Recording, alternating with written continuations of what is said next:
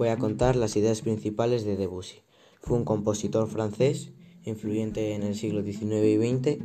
Algunos lo consideran el primer compositor impresionista. Nació en una familia de recursos modestos y escasa participación cultural. Mostró talento para ser admitido en el mejor centro de estudios musicales de Francia a sus 10 años.